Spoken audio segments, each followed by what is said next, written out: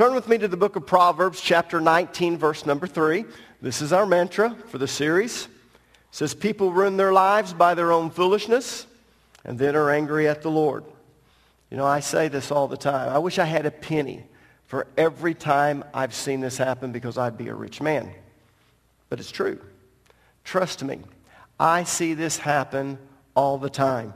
People screw their lives up by doing something stupid and they get angry at God like it's his fault. Listen to me. If you've done something stupid and screwed your life up, it's not God's fault. It's your fault.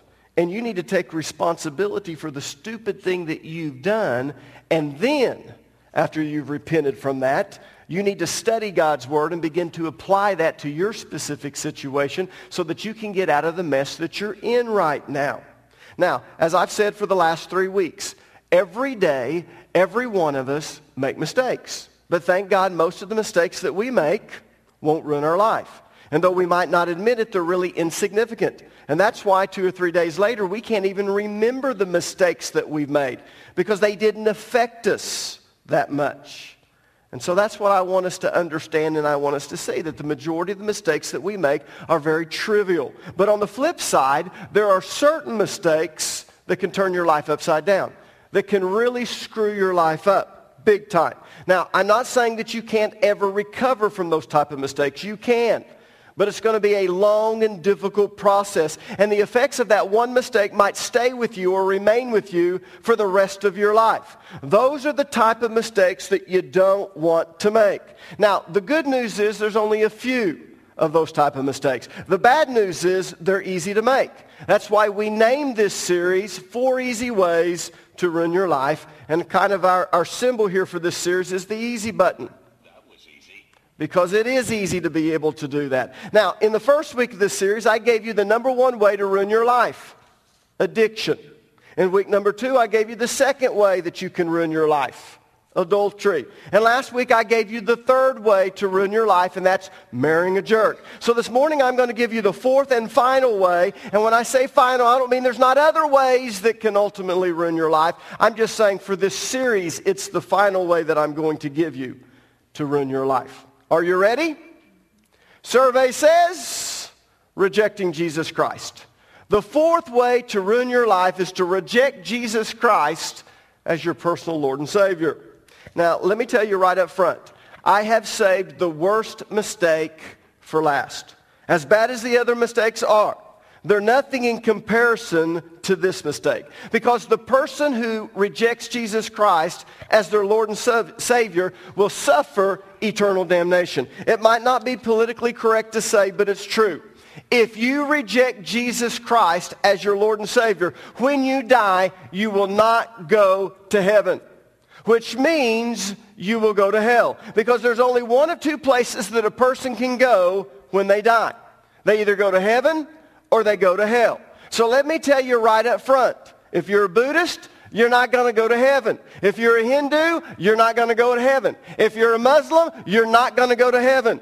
You need to understand there is only one way to get to heaven, and that is through Jesus Christ. The only people who will make it to heaven are those who have received him as their Lord and Savior. Turn with me, if you would, to the book of Acts, chapter 4, verse number 12. I'm going to make this as simple as possible for you. Acts 4:12 says, there is salvation in no one else. It can't get any plainer than that. There is salvation in no one else. God has given no other name under heaven by which we must be saved.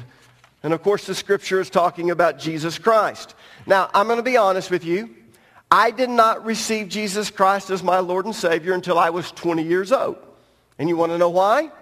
It was because I thought I would be missing out on all of the great things that life has to offer if I became a Christian. I had this notion that Christianity would keep me from being successful and keep me from being happy. So even though I did not want to go to hell, because I did believe in the Bible, I believed that there was a God and Jesus Christ was his son. I believed that he had died for my sins and God had raised him from the dead. I believed that he was the only way to go to heaven.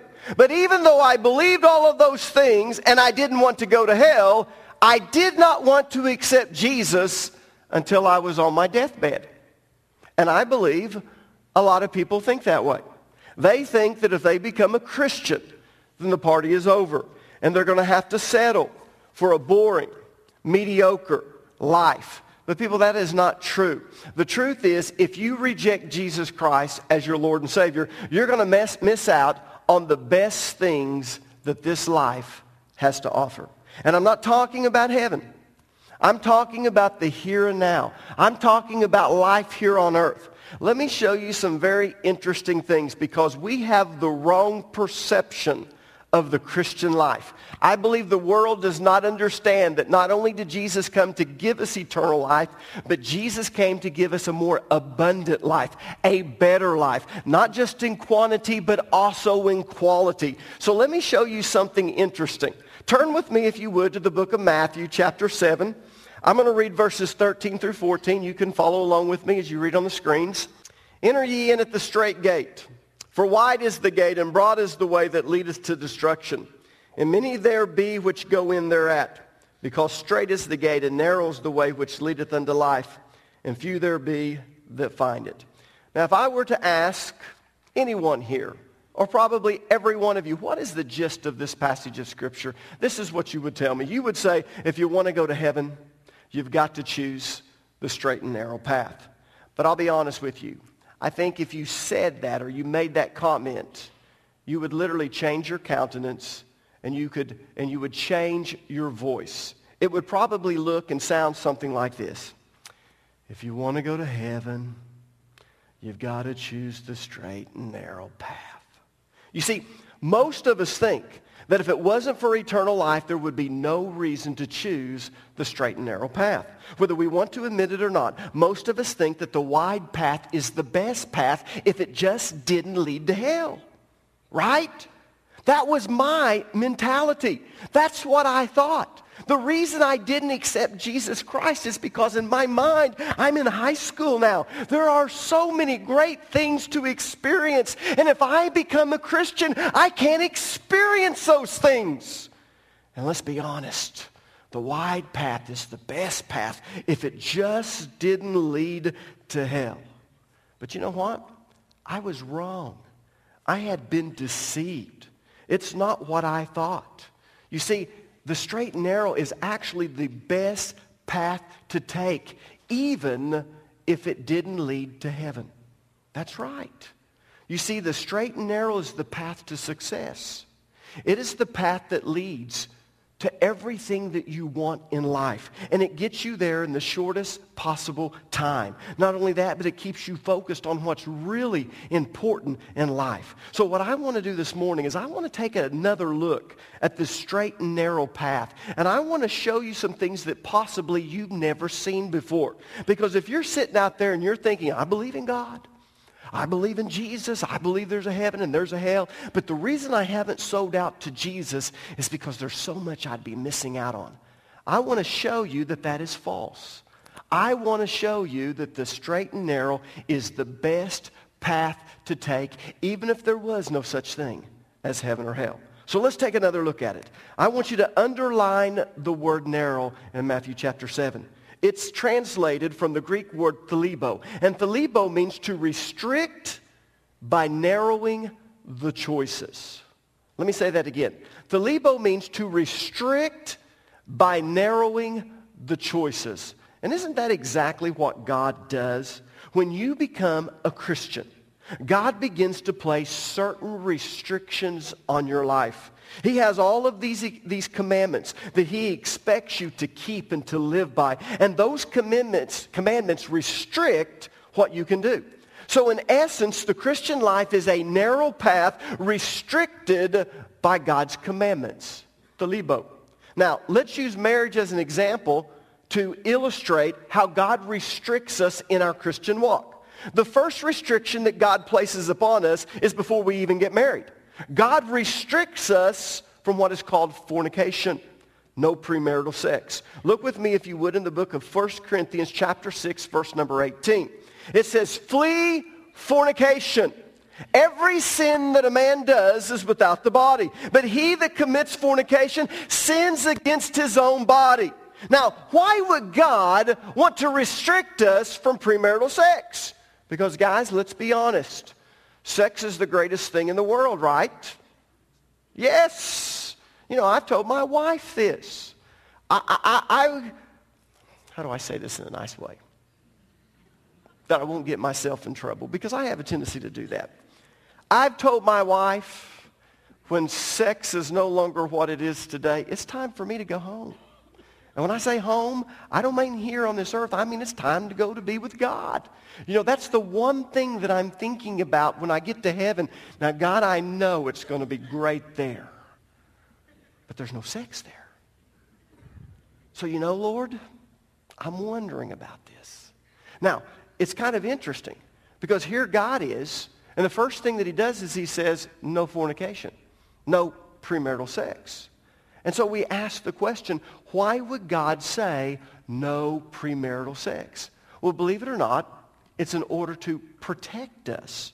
Look with me, if you would, in the book of Deuteronomy, the 6th chapter, verse number 24. This is what Deuteronomy 6:24 says. And the Lord our God commanded us to obey all of these decrees and to fear him, so he can continue to bless us and to preserve our lives as he has done to this day. Now, I want you to underline the word preserve, because the majority of us, we just read right over that. We skip over it. We have no idea what it's saying. That word preserve is translated from the Hebrew word kaya, and it means to protect or to save. So what this is actually saying is that God's commandments are for our own good, and they're meant to protect us. That's a verse you ought to teach your children. We need to understand that all of the commandments that God has given us is for our own good, and their purpose is to protect us. And if we could just get that across, and I shouldn't just say to our young people, really, if we could get that across to everyone, the purpose of God's commandments are to protect us. Now, let's apply that to premarital sex, because we're asking the question, why in the world would God forbid us from having premarital sex? Well, did you know that if you have sex before marriage just once, statistics show that you're 3 times more likely to get a divorce? That's right. Study after study has shown that a person who has premarital sex just once is 3 times more likely to get a divorce than someone who's never had premarital sex. And God knew that. He knew what the dangers of premarital sex were. Not only is it patterned after the covenant between Christ and the church, therefore we're not supposed to partake of it, so it's for our good, but it's also meant to protect us, to keep us for being susceptible to divorce. Now, let's look at the restrictions that God places on us after we get married. First thing that he does is he actually comes in and condemns adultery. Adultery is number 7 in the 10 Commandments. But he doesn't stop there.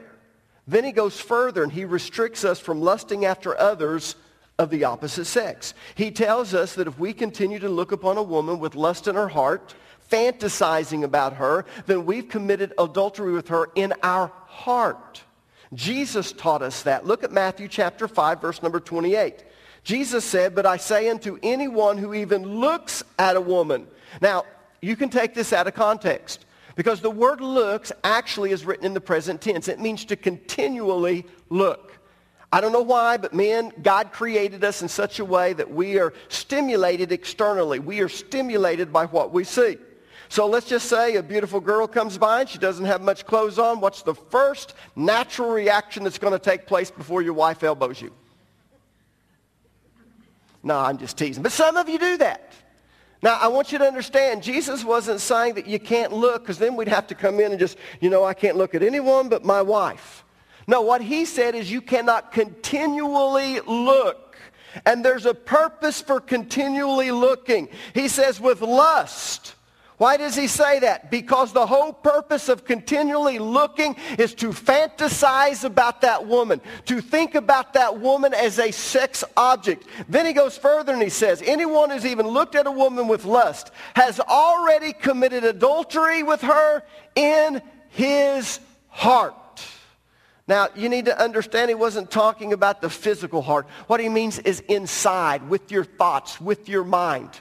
So Jesus was coming along and he was telling us that we're not supposed to do that. So now we've gone from not committing adultery, or let me go further, from not having premarital sex to not committing adultery, to not lusting after women and looking at them as sex objects. And then he goes further. He then tells us how to treat our wife, and he commands us to love and to honor her. He even threatens that our prayers will be hindered if we don't honor our wife. Look at 1 Peter chapter 3, verse number 7. In the same way, you husbands must give honor to your wives. Treat your wife with understanding as you live together. She may be weaker than you are, but she is your equal partner in God's gift of new life. Treat her as you should, so your prayers will not be hindered. Now, I hope that you noticed that every time that God gave us a new commandment on the subject of marriage, that it was more specific and it was more restrictive than the previous commandments. In other words, each commandment made the path a little more narrow. Did anyone notice that? Anyone? Well, it's true. God started off with, don't commit adultery. And the reason why I'm saying adultery is because it's given to us in the book of Exodus, the 20th chapter. So the very first commandment he says is, don't commit adultery. Then God goes further and he says, don't commit fornication, no premarital sex. Then he goes even further and says, don't even look at a woman with lust in your heart. And then he goes further and he ends with, treat your wife with love, respect, honor, and understanding. So each time that God gave us a new commandment on marriage, it was a little more specific, a little more restrictive than the previous commandments. But his purpose in doing that is to help us have a better marriage. So the straight and narrow path is meant to help us have a better life. And marriage is a great example of that. You see, the ultimate goal of marriage is for a couple to experience true intimacy and become one. And all of these commandments are aimed at fulfilling that objective. So his commandments keep you on track, and it keeps you doing the things that are necessary to have a great marriage. And they keep you focused on what's really important in your marriage. Now, let's contrast God's straight and narrow path to the world's wide path, to the path that leads to destruction. First of all, there are no restrictions before marriage. In fact, premarital sex is seen as the norm in our society today. And we just kind of expect by the time you get to a certain age, you've already had premarital sex. You're only warning us to do what? To practice safe sex. So before you get married, you're having casual sex with multiple partners without even thinking about the spiritual significance of sex and really what does it mean, or even the long-term effects. Then once you get married, you have very few restrictions. As an example, men, you can look at the menu, you just can't order. You can flirt with a dessert, you just can't taste. The problem is this wide path leads to destruction, a destruction of your marriage, something God is trying to protect you from. Now, people, it might not happen immediately. It might not happen overnight, but it will happen eventually. So you see, the straight and narrow is the better path. It's the best path for several reasons. First of all, it protects you. It keeps you from doing things that are harmful to you and to others. And it commands you to do the things that are necessary for success in every area of your life. Now, we have used marriage as an example, but marriage is just an example. It's the same thing for everything in our life. The reason God has these commands is because he's wanting us to succeed in every aspect of our life. Secondly, the straight and narrow keeps you focused on what's really important in life. I don't know why, but we as humans have the tendency to get off on things that really don't matter. We think that they matter, but truly they are temporal and they don't matter the way that we think they do. For men, it could be money.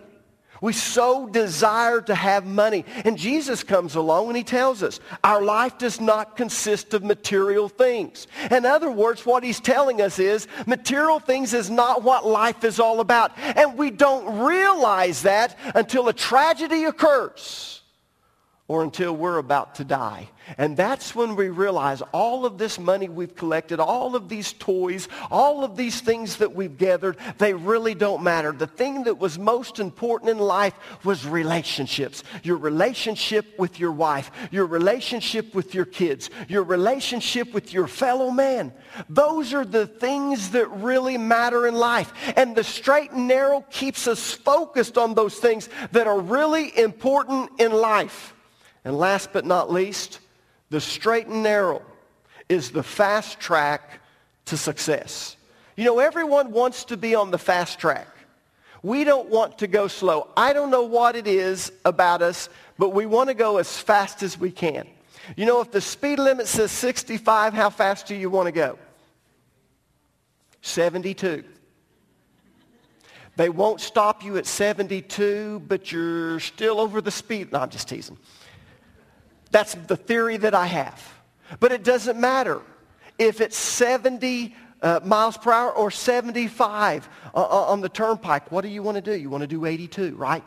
We just always want to go a little bit faster. When we talk about getting our career, we want to get to our career as soon as possible so we can start making the big bucks. That's the way we are. But you need to understand something. The straight and narrow is the fast track to success.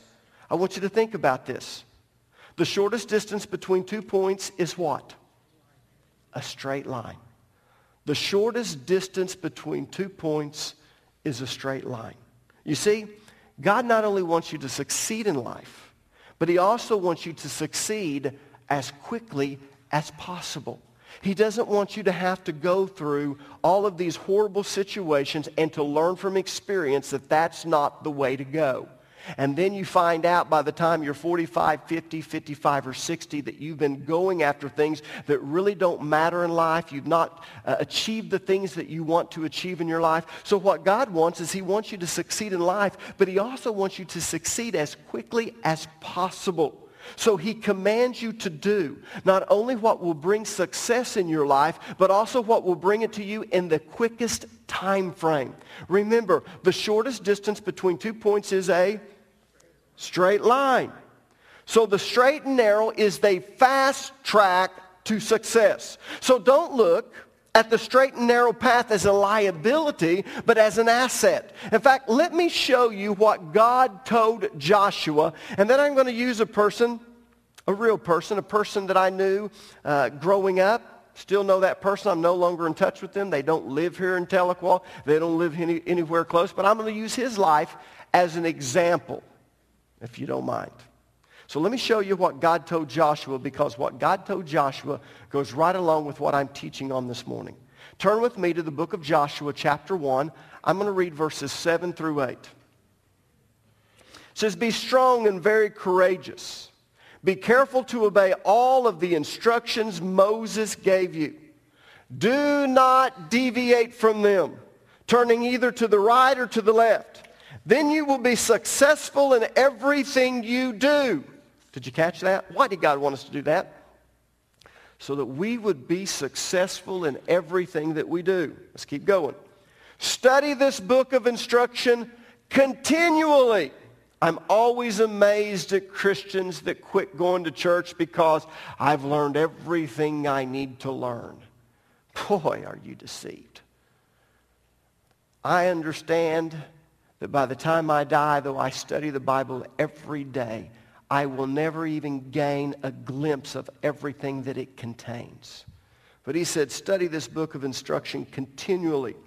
Meditate on it day and night so you will be sure to obey everything that's written in it.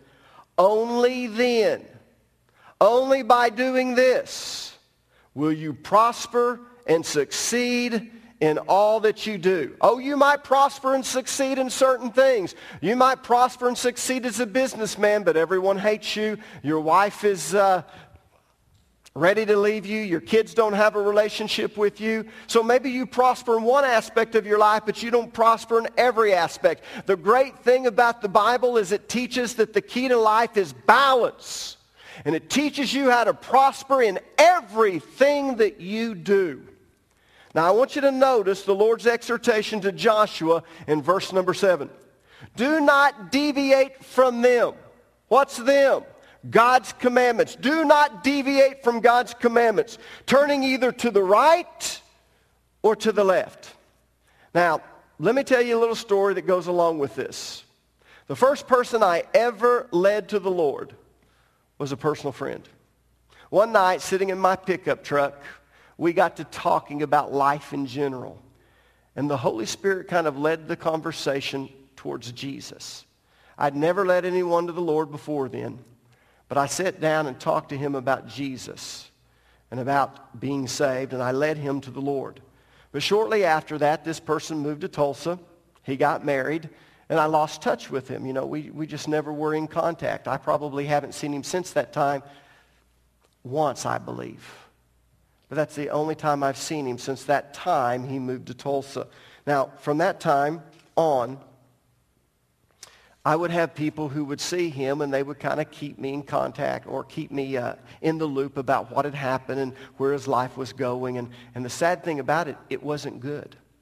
Because this person had an affair. He left his wife and he moved in with that woman that he had the affair with. And then he ended up marrying that woman and eventually they got divorced. And so now he was divorced twice.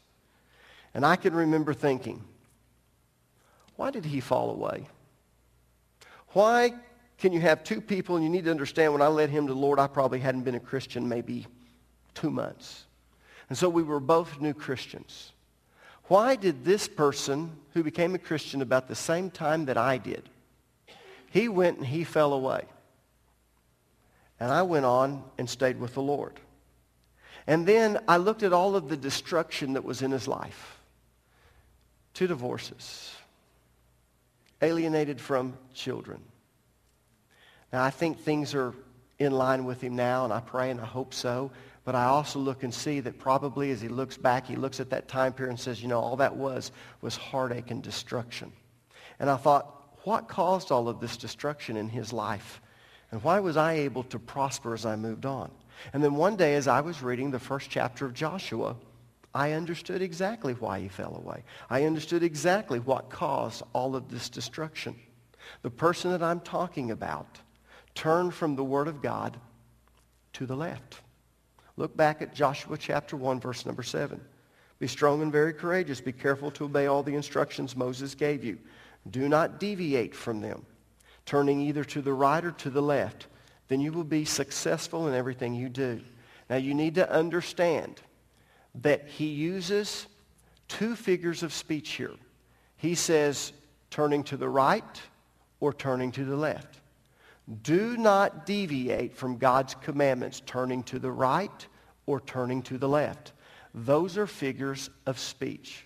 Turning to the right symbolizes doing more than what God's word commands. Let me give an example of this. There was a time, a very brief period of time, that I was in a Pentecostal church. And in this Pentecostal church, it was a very interesting experience for me. Now, let me just tell you right up front, I believe that the gifts of God are still in operation today, and I actually operate in the spiritual gifts. Tongues and interpretation, prophecy, word of knowledge, word of wisdom. Those are the most dominant gifts that I operate in. But again, we're more of a seeker-sensitive church, so rarely do you see the gifts operate. The majority of the time when they operate is in small groups or up here in the prayer teams, with the prayer teams. But it's kind of interesting. When I went into this Pentecostal church, it was interesting to see the way these people lived. Many of the women would not cut their hair at all. They had extreme headaches. It didn't matter because the weight of that hair was just pulling all the time, but they couldn't cut their hair. They never wore pants. I can remember taking my wife and we went to the lake and we were swimming, and it came back to the pastor that we were bathing together. Now, I never even heard that term, bathing together. So he calls me in the office and said, you know, I heard that you were bathing with women. bathing with women? I don't know where you heard that. That was a lie. Well, I heard you were at the lake swimming. Well, yeah, I was swimming. They called that bathing. Never heard that before. But you couldn't swim males with females. Women couldn't wear makeup. They couldn't wear jewelry. The guys would button their, had long sleeve shirt and button the sleeves here because you couldn't roll it up. You button the top button. You could buy a new car at that time, but you couldn't buy a new red car. Red was worldly. Oh, yeah. Now, I want you to understand, that's called legalism. This is exactly what the Word of God is talking about. He said, do not deviate from God's commandments, turning to the right. To the right means that you're actually adding to them. It's legalism. You're doing more than what God's Word commands. And we see that many times, and guess what happens? That keeps you from prospering and enjoying life the way that God wants you to. Let me tell you, we teach a lot of liberty and freedom here. And the reason we do is because God's Word specifically commands us not to turn to the right, not to do more than what God's Word says. I take a lot of flack because I say that drinking is not a sin, but drunkenness is. And so I'll have people coming up and say, I just wish you wouldn't teach that. You need to teach that drinking's wrong. People, I can't do that. And the reason I cannot do that is because Jesus turned water into wine. And because Joshua 1:7 tells me not to deviate from God's commandments and not to turn to the right, not to add more or to do more than what God's Word says. Now that's to the right. He also said not to turn to the left. What does turning to the left symbolize? Well, turning to the left symbolizes doing less than what God's Word commands. Now let me explain what that is. That is liberalism. So you have legalism to the right, you have liberalism to the left. And liberalism is just as dangerous in politics as it is in religion. In religion, liberalism means that you don't stick with what God's Word says, but you say, oh, God didn't really mean that. That's no big deal. I know the Bible says that we're to flee fornication, but hey, everyone does. It's no big deal. People, that is liberalism.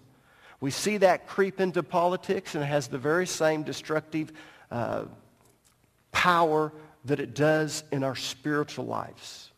Now, this person that I'm talking about, when I looked at this to find out why in the world did he fall away, and why in the world did he have to suffer all of this destruction? Well, the reason he did is because he left the Word of God. He deviated from it, and he got off the straight and narrow path.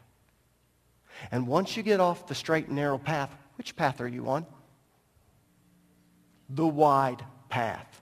The path that leads to destruction. Remember what the straight and narrow means. Using the word thalibo, it means to narrow or to restrict by narrowing the choices. What God wants to do is he wants me to stay on track to the things that will bring success, to the things that will bring good things into my life, things that will make me prosper, not just in one area of my life, but in every area of my life. And so what he does is he puts these commandments in order to protect me. But you see, we get to thinking we're missing out. We get to thinking there's a quicker way. We get to thinking that there's a better way. And what we do is we get off of the straight and narrow. And as soon as we turn to the left or we turn to the right, we are no longer on the straight and narrow. Now we're on the wide path, and the wide path leads to destruction. Someone says, well, how can the right lead to destruction? Let me tell you what I found in my short time in the Pentecostal church. I found that every one of their kids rebelled. You want to know why every one of their kids rebelled? Because they thought it was stupid not going to a movie. They thought it was stupid when all their friends could go swimming together, but they couldn't. And so what happened is their kids rebelled against the legalism. Now let me tell you, they'd gotten off the straight and narrow, and they thought they were actually narrowing the choices even more. We don't want to do that. Because what takes place is when you get off the straight and narrow, even if it's to the right, you get on the wide path and it leads to destruction. And so what I saw is every one of their kids rebel. Many of the husbands rebelled. The church was made up of 90% of women because even the men would go, man, that can't be right. So I'm here to tell you, whether you go to the left or you go to the right, when you get off of this of the straight and narrow. You get on the wide path, and that wide path leads to destruction. So if you want to ruin your life, listen to me. You either become a legalist or you become a liberal. But either way, it is an easy way to ruin your life. That was easy. And it's so true.